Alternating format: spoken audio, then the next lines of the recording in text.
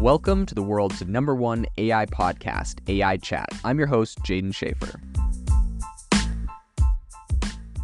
Make sure that you go to aibox.ai, link in the show notes, to join the waitlist for our new AI platform. We're going to be launching an incredible platform that allows you to build anything you want with workflows in AI. So you're able to chain together ChatGPT and image generators and audio generators to make really powerful apps for your organization, or you can host them on our marketplace and actually generate royalties from them. So make sure to go to aibox.ai and join the waitlist. In addition, if you like the podcast, if you could do me a massive favor and please leave us a review on Apple or Spotify or wherever you listen to your podcast. This helps me be able to get better guests on here as they check the reviews to see how you guys are liking it. So if you could please do that, I would really, really appreciate it. Everyone knows that the cost of running AI models like ChatGPT are pretty high. A lot of people have, complained when saying ChatGPT is going to beat Google or replace search engines because the cost of a ChatGPT question is about 10 times to 100 times higher, depending on what it is,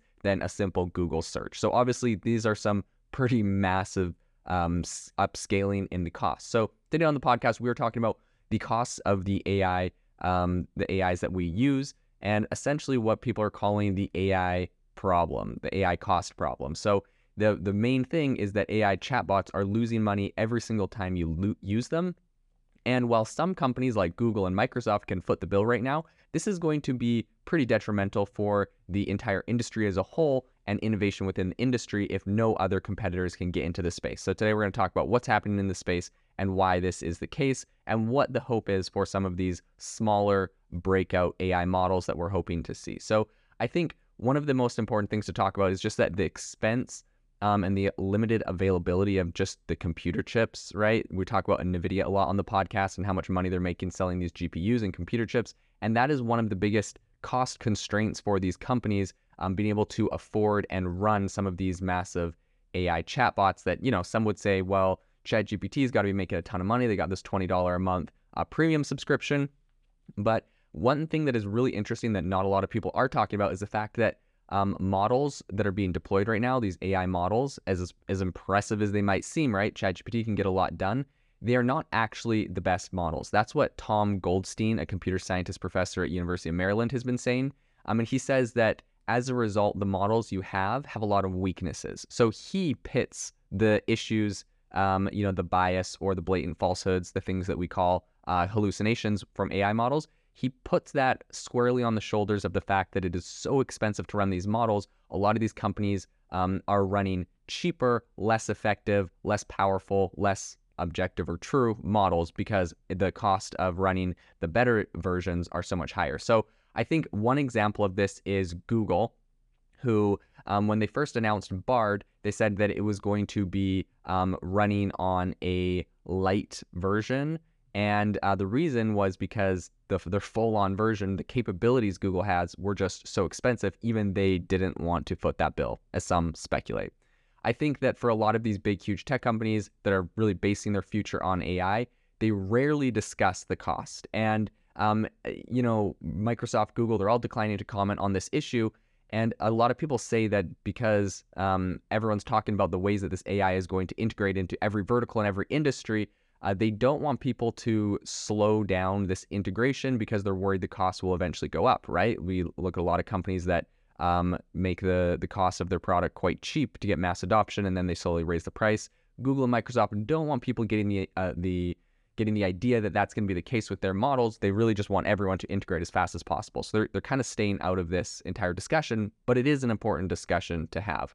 I think just the really intense computational power that these AIs use really made it so that when ChatGPT, came out with GPT-4, that was not something they could give away for free. That had to be behind their paid version. Even to this day, if you want GPT-4, you're going to have to pay for it. You can run, the weaker GPT 3.5 on ChatGPT for free, but there's a lot of limitations. As you know, September 2021 is a day of many curse because that's the last day that ChatGPT was trained on. It doesn't know anything beyond that. But in addition to that, I have experimented extensively with GPT-4 and the power is much, much greater than GPT 3.5. I always get I feel like the responses are 30, 40, 50, 60% better out of GPT-4. And we've seen that in a very literal sense, in a very measurable sense, with GPT-4 doing much better at the law, at bar exams for law than GPT 3.5, and a lot of different areas that it excels at in a very measurable way.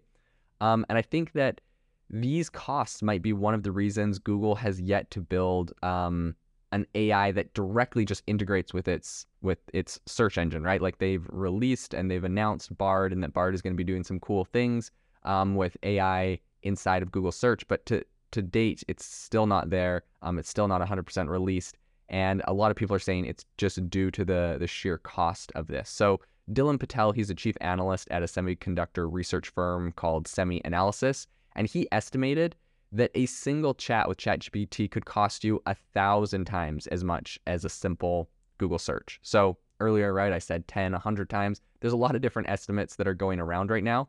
But that 1,000 times cost comes as we're looking at these new GPT-4 responses that we're getting that are much higher quality, but they also use a lot more computational power. So in a bunch of different recent reports on AI, even the Biden administration is kind of weighing in from a government perspective on this issue, and they specifically, highlighted the cost of generative AI as a national concern. So in a blog, and I guess in a release, they wrote that the technology is expected to dramatically increase computational demand and the associated environmental impacts, and that there's urgent need to design more sustainable systems. So from the government right now, obviously we have a left-leaning government in power in America right now who is quite focused on environmental impacts, as that is part of their platform. So you can always kind of expect when they make comments on what is kind of cutting edge and happening today, they're going to comment with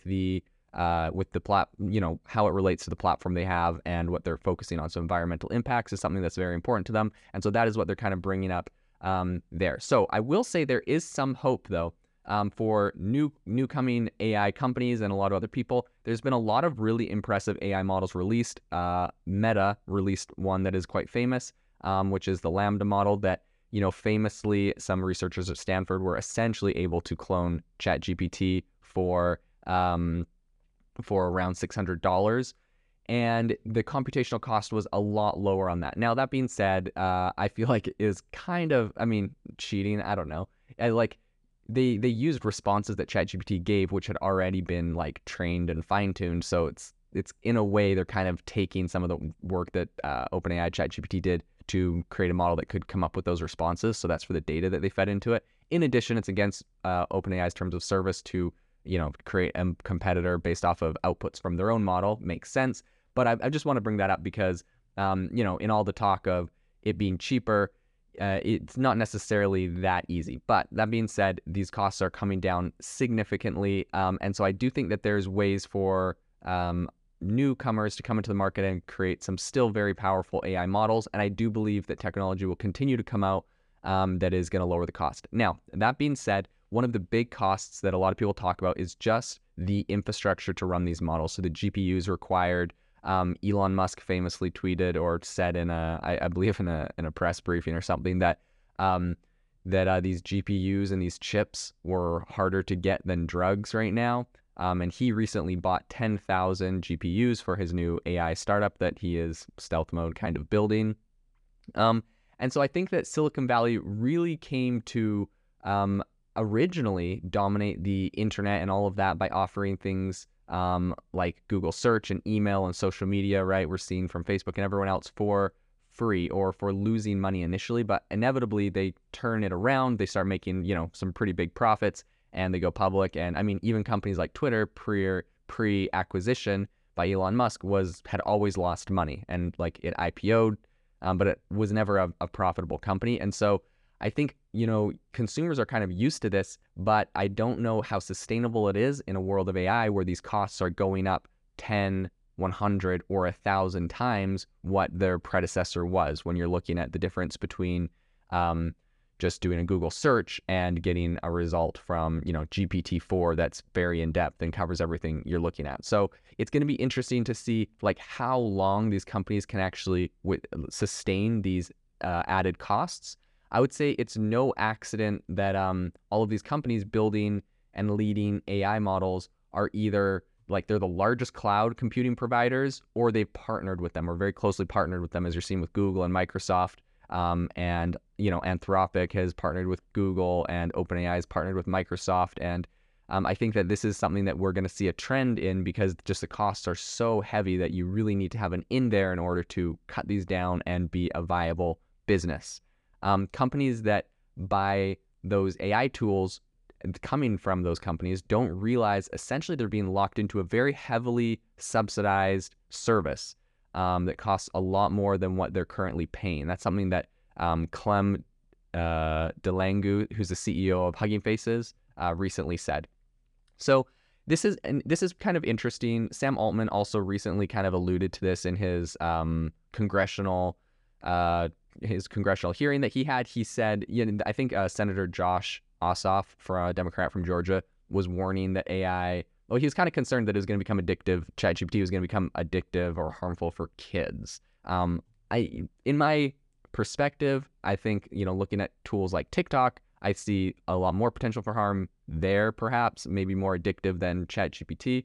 But in any case, I guess it's an interesting concept to think about, and we should be open-minded. In any case, on this topic, Sam Altman was responding to that, and he said, "We try to design systems that do not maximize for engagement. In fact, we're short on GPUs. The less people that use our product, the better." So he's kind of alluding to the fact that it is really hard to get GPUs. You've seen it with OpenAI and ChatGPT when you're trying to use it and it crashes. It only gets you through half of a response or an article. It's kind of frustrating. So the expense of these AI models is really, really high. And in addition to that, just the cost of hiring some of the talent to work at your company, so from some of the financial filings of these companies, we're seeing, star AI scientists being paid up to $5 million a year for their help in projects like OpenAI and Bing and Anthropic's Claude. So I think this is definitely something that's very expensive. I think it's something that we really have to think about what the cost is and how sustainable this is, right? Like if we go ahead and integrate ChatGPT into every single business vertical at the moment, and then perhaps it has some monumental shifts, people are laid off from their jobs, and then all of a sudden 2 years down the road, the costs of running these AI models, everyone can't subsidize anymore, and they go up 10x or 100x. What would the implications of that be? They would be severe, no doubt. So I think this is something we're looking at. And I think that the idea or the goal is that right now people are willing to burn money with the expectation not only of, taking market share, which has kind of been the traditional route of this loss leader kind of idea or like strategy with tech, but I think they're doing this with the expectation and the hope that future models, they will be able to optimize and train and run for a lot less money. And I think with that assumption, this very well could be a sustainable strategy. But if that doesn't come to fruition, there would be some serious consequences and a lot of serious costs, I think, that would be passed on to the economy. So it's kind of interesting. The CEO of D-Matrix is a startup working on more efficient chips for AI. He said, "This is not a sustainable equation for the democratization of wide availability of generative AI, the economy, or the environment." So there are a lot of people raising, that are very well informed into this area that are raising these kind of red flags. Google, back in February, like I was talking about earlier, said that it was going to initially run a lightweight version of their Lambda language because essentially it required significantly less computing power, enabling them to scale to more users, aka it's a lot cheaper, and they probably couldn't afford how it was. And it was interesting because just the fact that they cut the cost on that and gave us a essentially worse version of Bard, it made it so that it messed up some of its basic facts on launch, and it cost them $100 billion in stock valuation until they're able to get their big AI conference back together and kind of hype their stock up again. So I think that it's going to be interesting to see what happens.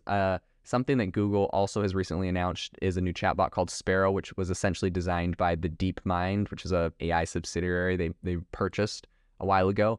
And the purpose of Sparrow is to search and to cite all of the sources that it comes up with. So I think it'll be deeply integrated with their search with Bard and probably what Bard's doing there, and then being able to cite all of those with the goal of reducing, misinformation that it spits out. So I think this is going to be really interesting. A lot of people have been saying that essentially this cost is holding us back right now. which is a whole nother issue I think that is really important to highlight. And that is the fact that right now we may not be seeing, or the general public is not getting the best version of AI because the best versions are too expensive right now. But as the cost of computation comes down, I think we're going to see a broader rollout of even more powerful AIs. And if no new innovation, which as you see in AI, there's new innovations every single day, new companies, integrations, and breakthroughs. But if we saw no new innovations, aside from the fact that we were able to, get energy costs down and we were able to get more effective chips and GPUs and all of that, I think we would be able to see quite a large rollout of even more powerful AI. And so because of that, I'm quite bullish, you could say, on the advancements that AI is going to continue to make. I don't think that the progress is going to slow down significantly because there's so many different variables that as they come to fruition, this is going to just accelerate. So I think all of this, all of this is going to make some big changes. And I think that a lot of critics also note that generative AI also comes with costs to society. So someone recently said, all this processing has implications for greenhouse gas emissions. That was a dean at Tufts University Fletcher School.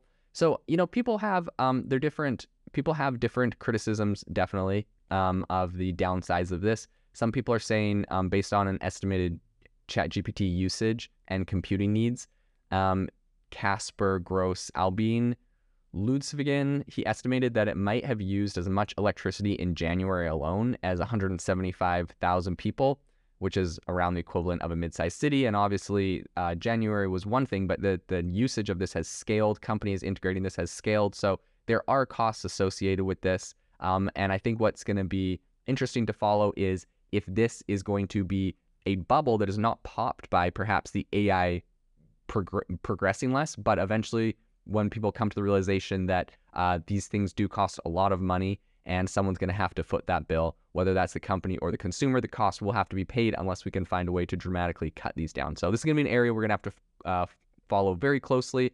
And I think we're going to see a lot of really incredible advancements in the way of cost cutting, faster GPUs, more effective usage there. And it's going to be interesting to see who the big players are in putting that forward. If you are looking for an innovative and creative community of people using ChatGPT, you need to join our ChatGPT creators community. I'll drop a link in the description to this podcast. We'd love to see you there where we share tips and tricks of what is working in ChatGPT. It's a lot easier than a podcast as you can see screenshots, you can share and comment on things that are currently working. So if this sounds interesting to you, check out the link in the comment. We'd love to have you in the community.